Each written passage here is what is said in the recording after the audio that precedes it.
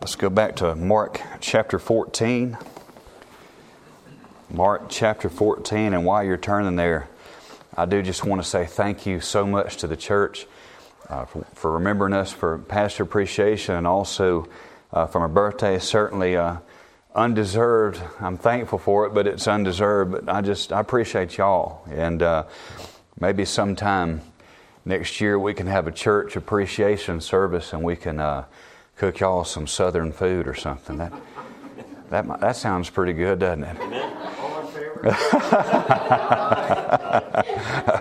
That's settled then.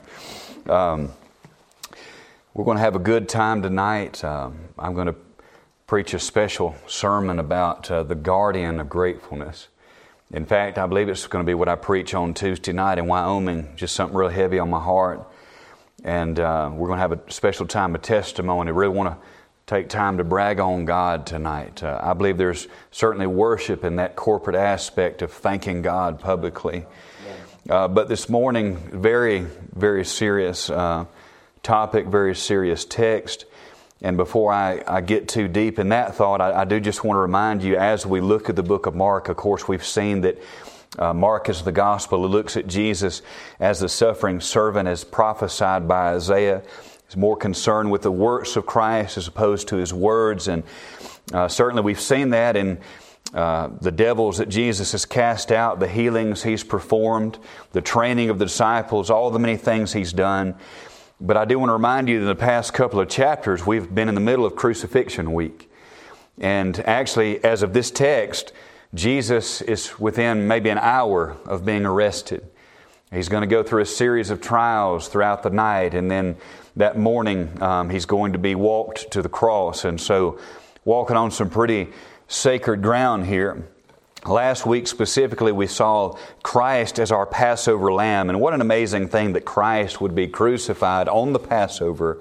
And we see all the symbolism between the Passover lamb in the Exodus and Jesus Christ. None of this was done by mistake. None of this was plan B. This was foreordained by the determinate counsel of God. And so this was never God's plan B. And we saw too that if we would repent and trust in the blood of Christ, the wrath of God would pass over us as well. That's something to be thankful for right there, isn't it? Now in this text this morning, we find the disciples together in this upper room for the Passover meal. And Jesus points out that one of them, one of the 12 disciples, will betray Him.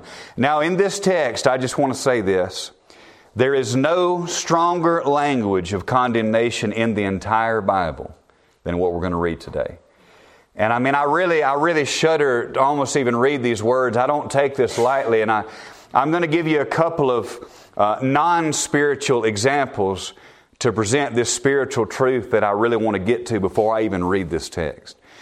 But as a parent, one thing I've really tried to teach my kids is what I call reverence for the situation.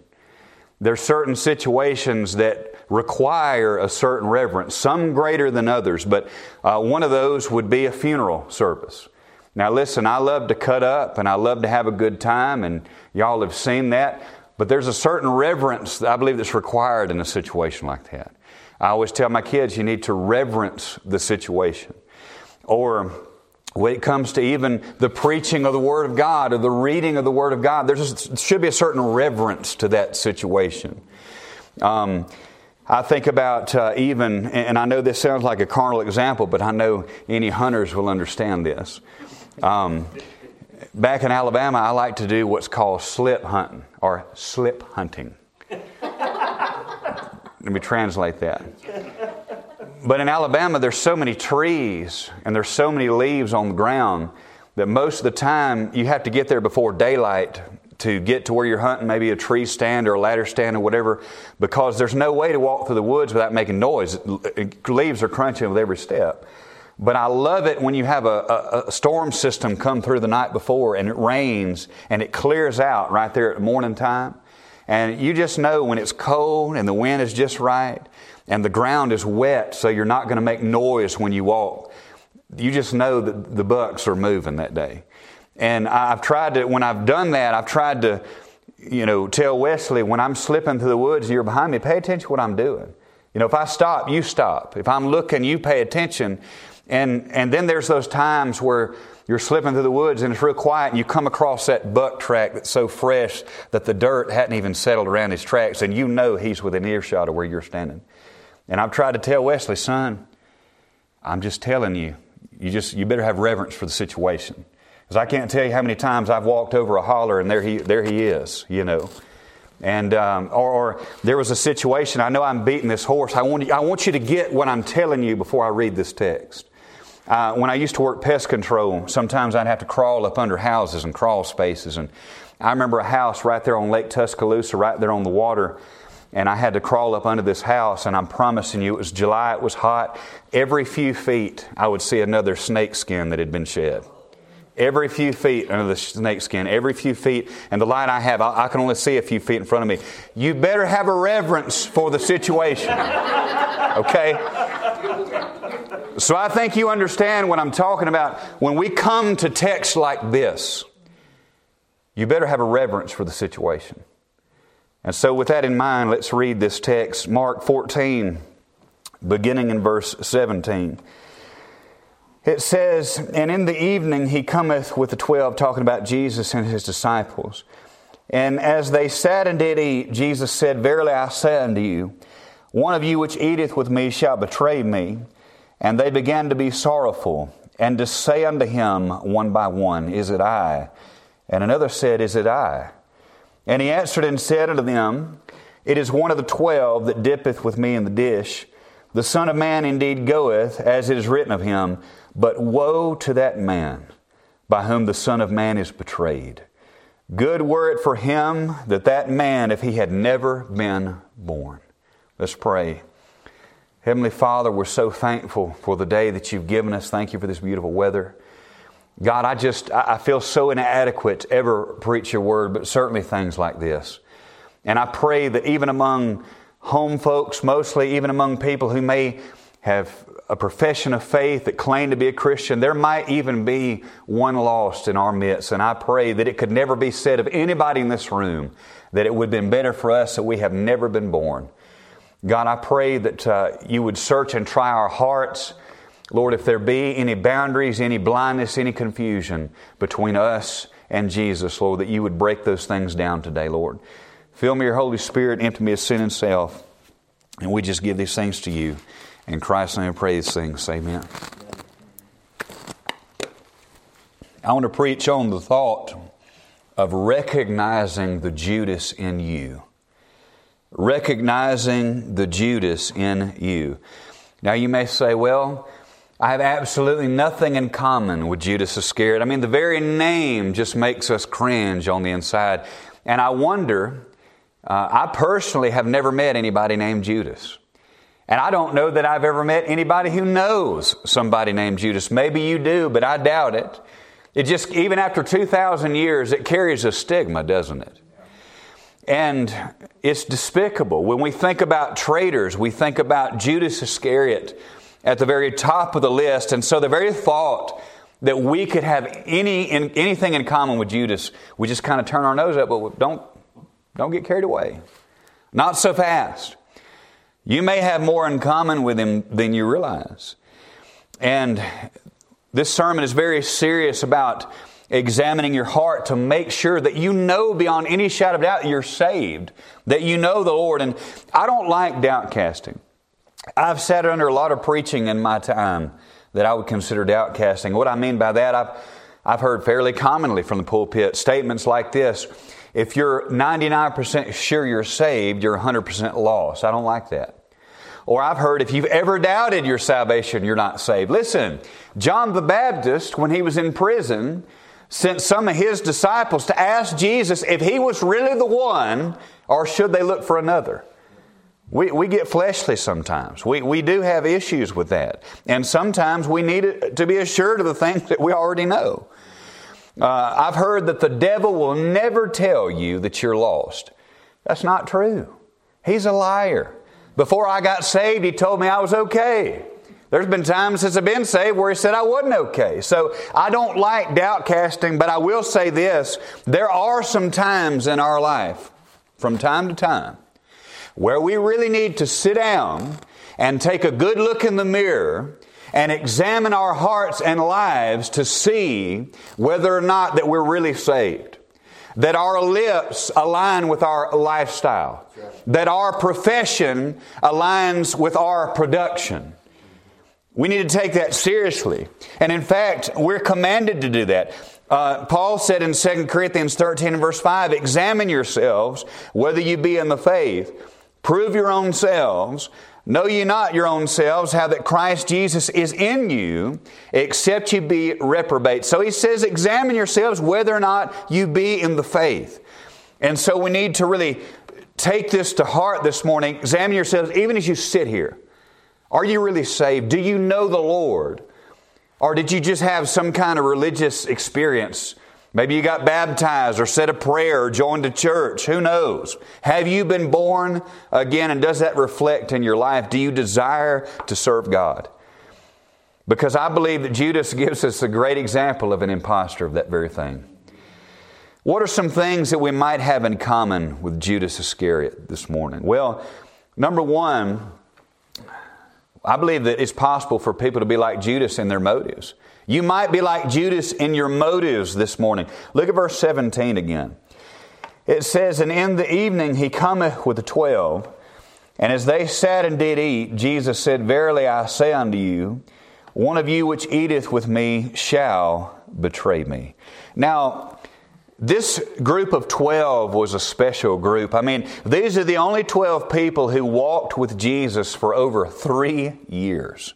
I mean, how many people can say that your mentor was God in the flesh? That's breathing some pretty rarefied air. Well, who is your teacher? Lord of glory, Son of God, Creator of all things. I mean, that's a pretty big deal. They heard the living Word preach the Word. They heard Him preach. They saw Him cast out devils. They saw Him heal the blind, the dumb, and the lame. They saw Him feed the 5,000, walk on water, command the storms, and raise the dead. Are you kidding me? They walked with Him for over 3 years. And I want to remind you, and I think that we take this for granted sometimes, you do realize that not everything that Jesus did is recorded in the Bible. God didn't tell us everything. He just told us what He wanted us to know. Right. Even John said that if He had wrote everything, there couldn't be enough books to publish it all. And so in my mind, I can't help but think about the campfire conversations. The night times in the wilderness, those personal conversations with God in the flesh. I can't imagine what that would be like. Well, one day I will, because I'll be able to do it for all eternity. But Judas Iscariot had this.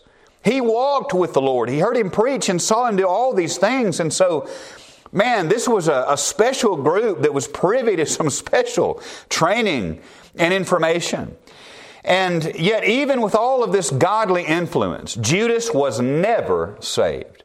I want to emphasize that because I've had a lot of people say that Judas is proof that somebody can be saved and lose their salvation. Bah humbug. It's not true. He was never saved. You know this because John 6 and verse 70, Jesus said, have I not chosen you 12, and one of you is a devil. John 13, 10 and 11, He says, not all of you are clean, for He knew who should betray Him. Talking about Judas, He said he wasn't clean, he wasn't saved.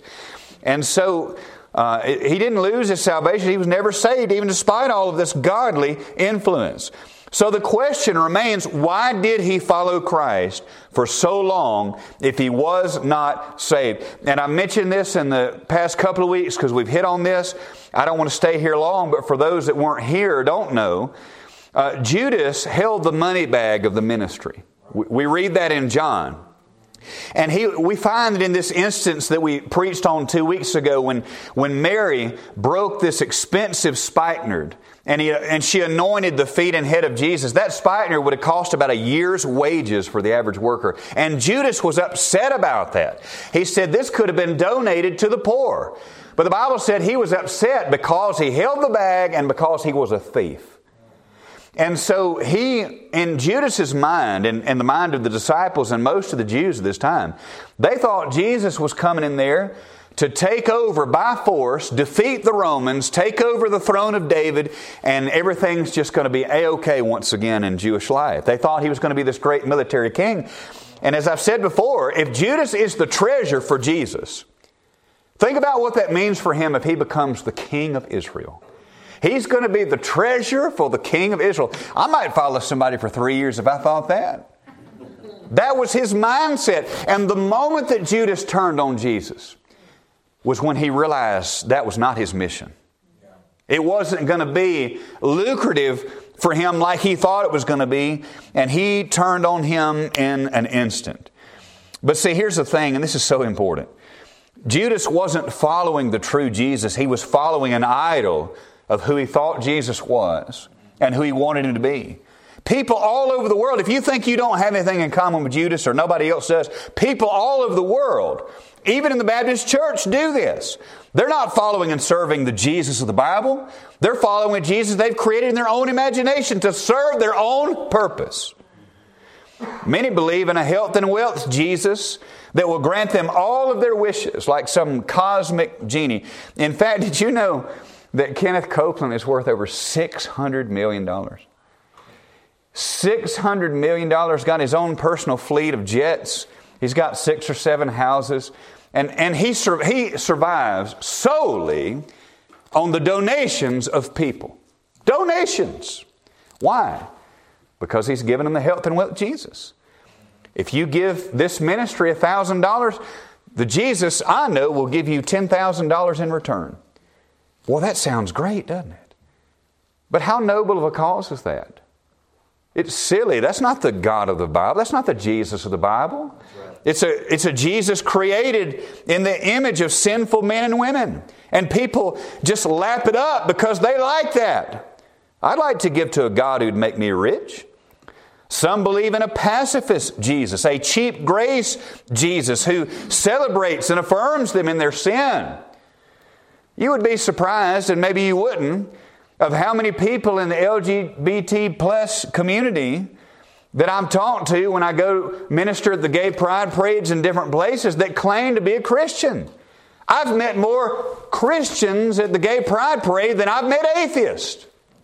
Well, God loves me. He accepts me just as I am. No, He doesn't. That's not the God of the Bible.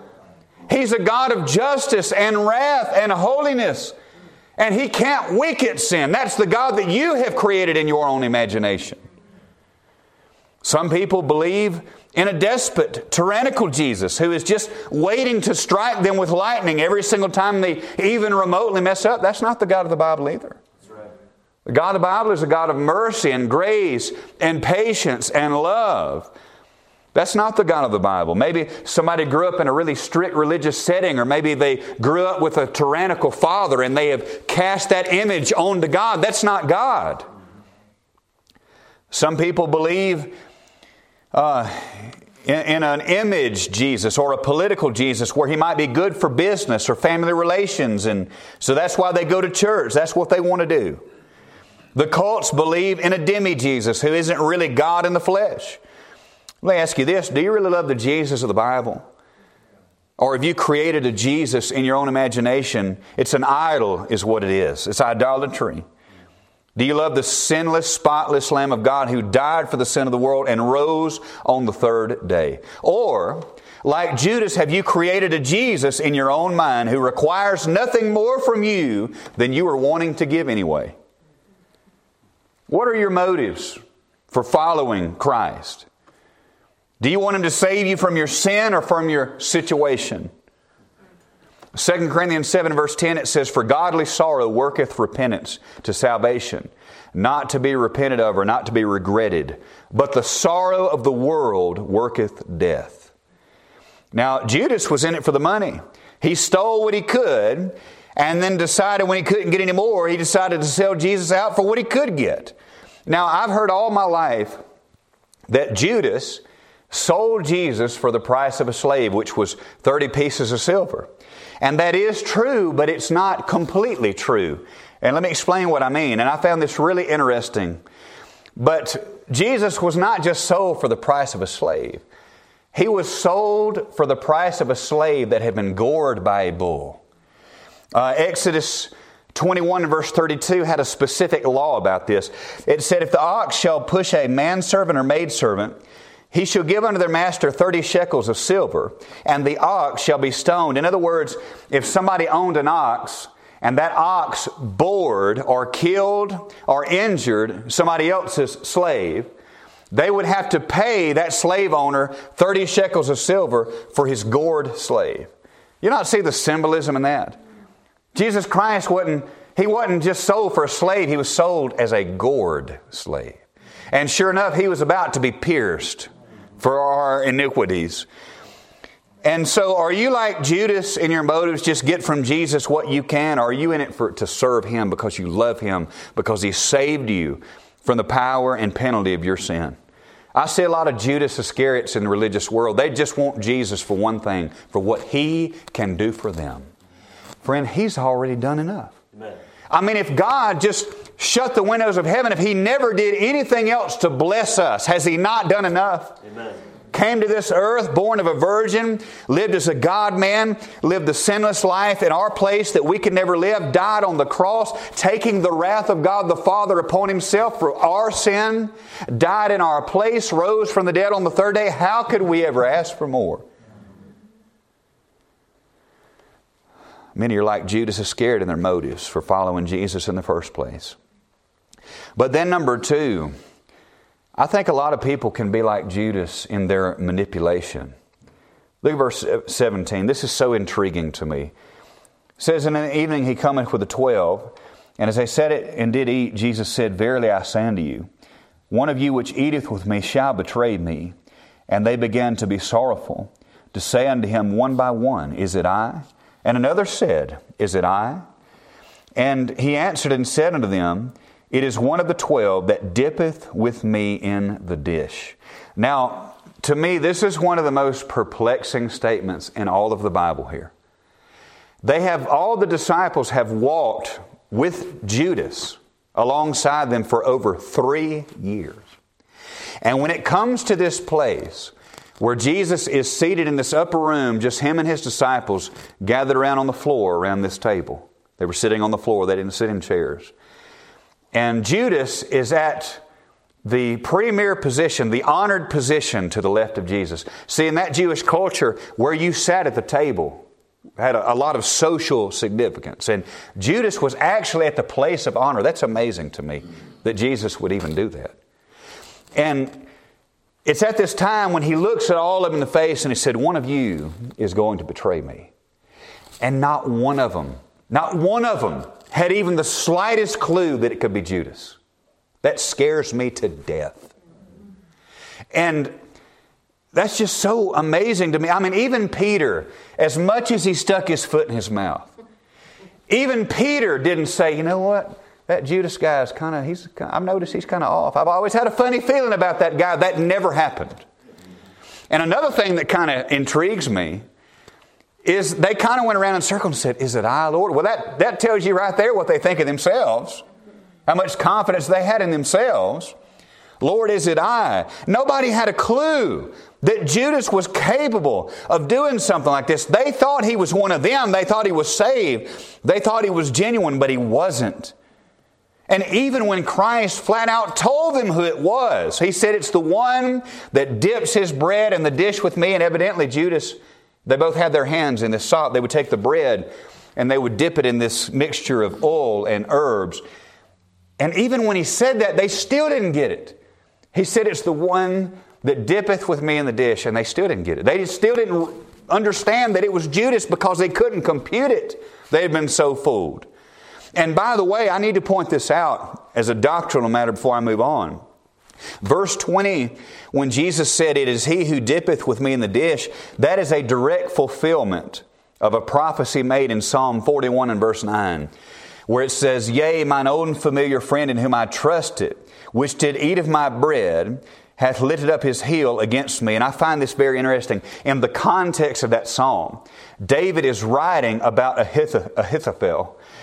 And Ahithophel sided with his son Absalom when Absalom took the throne by a coup. He He kicked David out and would have killed him if he could have got his hands on him. Well, when Absalom died, Ahithophel knew his fate, so he hung himself.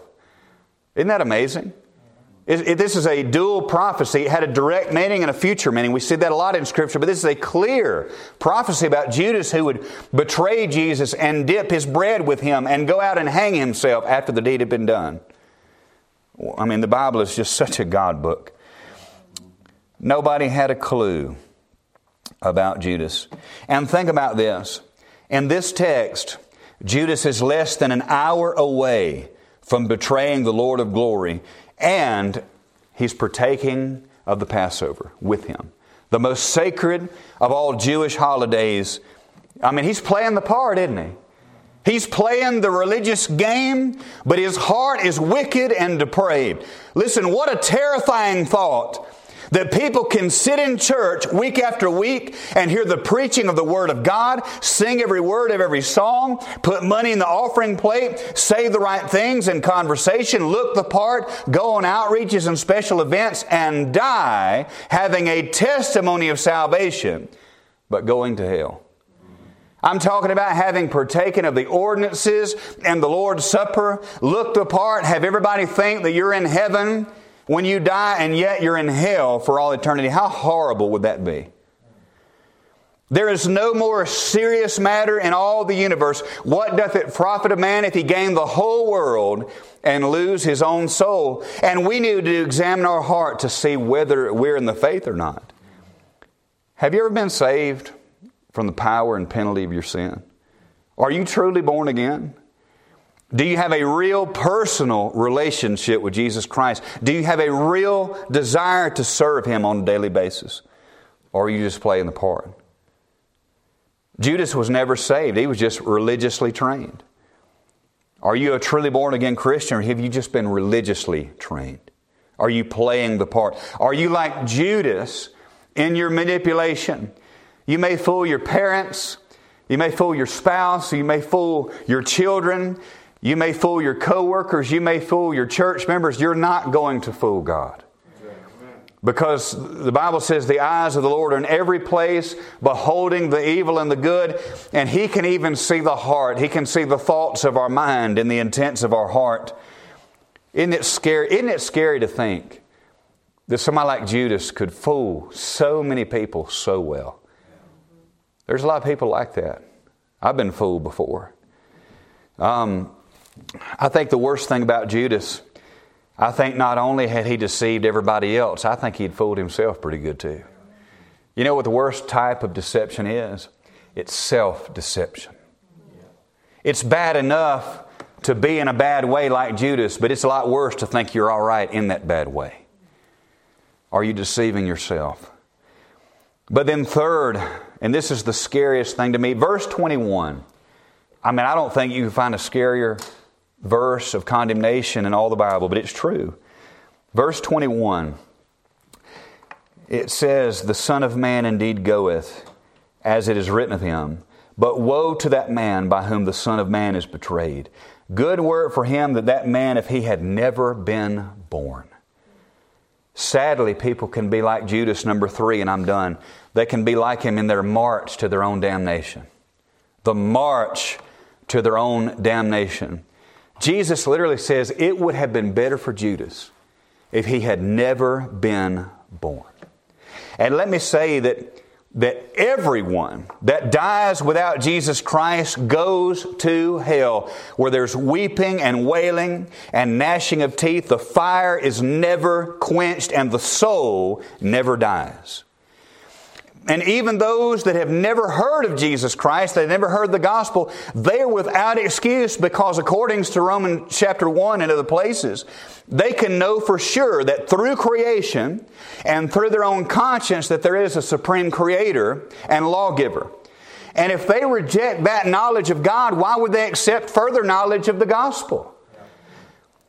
There's nobody that's going to stand before God and say, well, God, I never heard about Jesus. He's going to say, you didn't want to. You didn't want to. You rejected the knowledge you already had. So nobody's going to have an excuse. But I will say this. I do believe that those who have been given more truth will have a harsher judgment. I believe that God is going to hold people accountable for the truth they suppressed, for the truth that they heard and rejected. And nobody in that case, if that is true, and I believe it is, I believe it's what Jesus is saying here, nobody in history, I believe, has rejected more truth than Judas Iscariot had. Walked with Jesus. He's going to be judged and condemned by the one that he walked with for over 3 years. It's horrible. Let me say this. It's horrible for somebody to die and go to hell from a bar stool or from a back alley somewhere with a needle in their arm, or maybe die in a drunk driving accident. That's horrible for somebody to die and go to hell in that situation.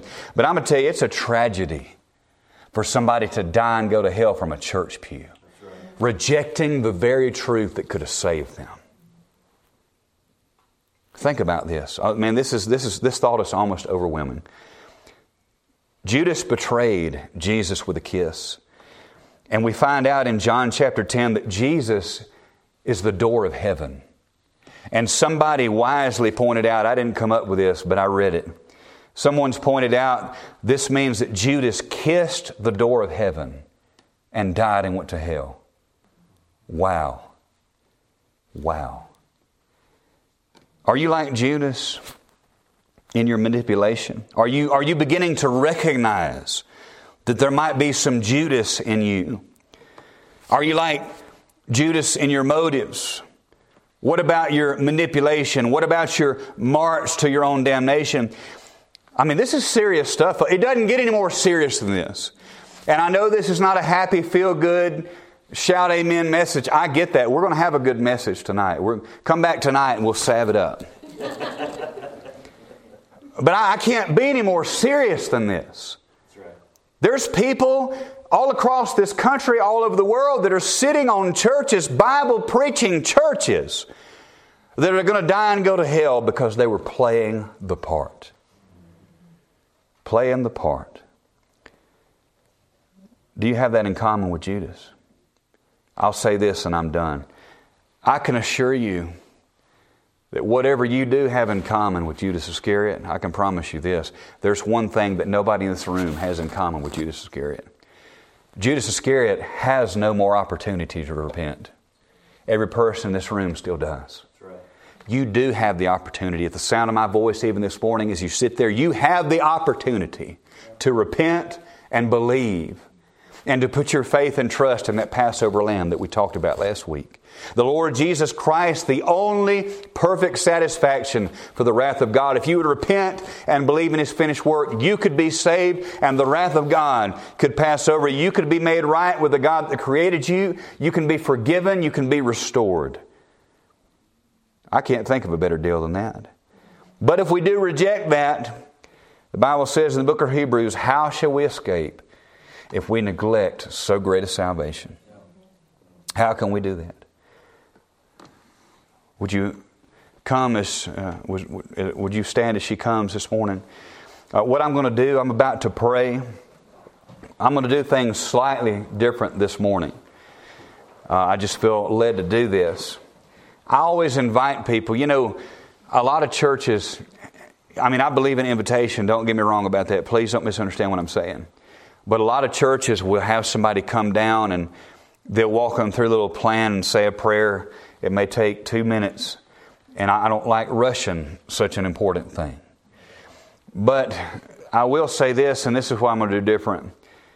If you have any doubts about your salvation, if you think you've never been saved, if you don't know for sure today if you died, if you have a home in heaven, I'm actually, during the invitation, I'm going to stand at the back door. And if you would like to come talk to me, if you want to come pray about something, it may not necessarily be salvation related. We can go to the back, we can talk and pray about it. And if that happens, Brother Stonehouse is going to come up and close everything out. But don't walk out of here with doubts or worry or wonder. Why wouldn't you get that settled before you leave? So let's pray, and I'm going to walk to the back as she plays. Heavenly Father, we love you. Thank you so much for your word. God, we thank you that, Lord, even though, God, you are a just God, I'm even thankful for that. You're a holy God. Lord, we can trust what you say. And You've not only given us a stern warning, God, but You've given us a great promise of hope that we don't have to have that wrath. Lord, we don't have to experience that You have made a way. God, if somebody would repent and just trust Jesus, if they would give their life to You, Lord, that You would save them from that wrath to come. Lord, I pray that if somebody doesn't have that settled today, they would get that settled. And Lord, that they could be born again. God, that You would save them today. We give these things to You and praise You. In Christ's name I pray these things. Amen.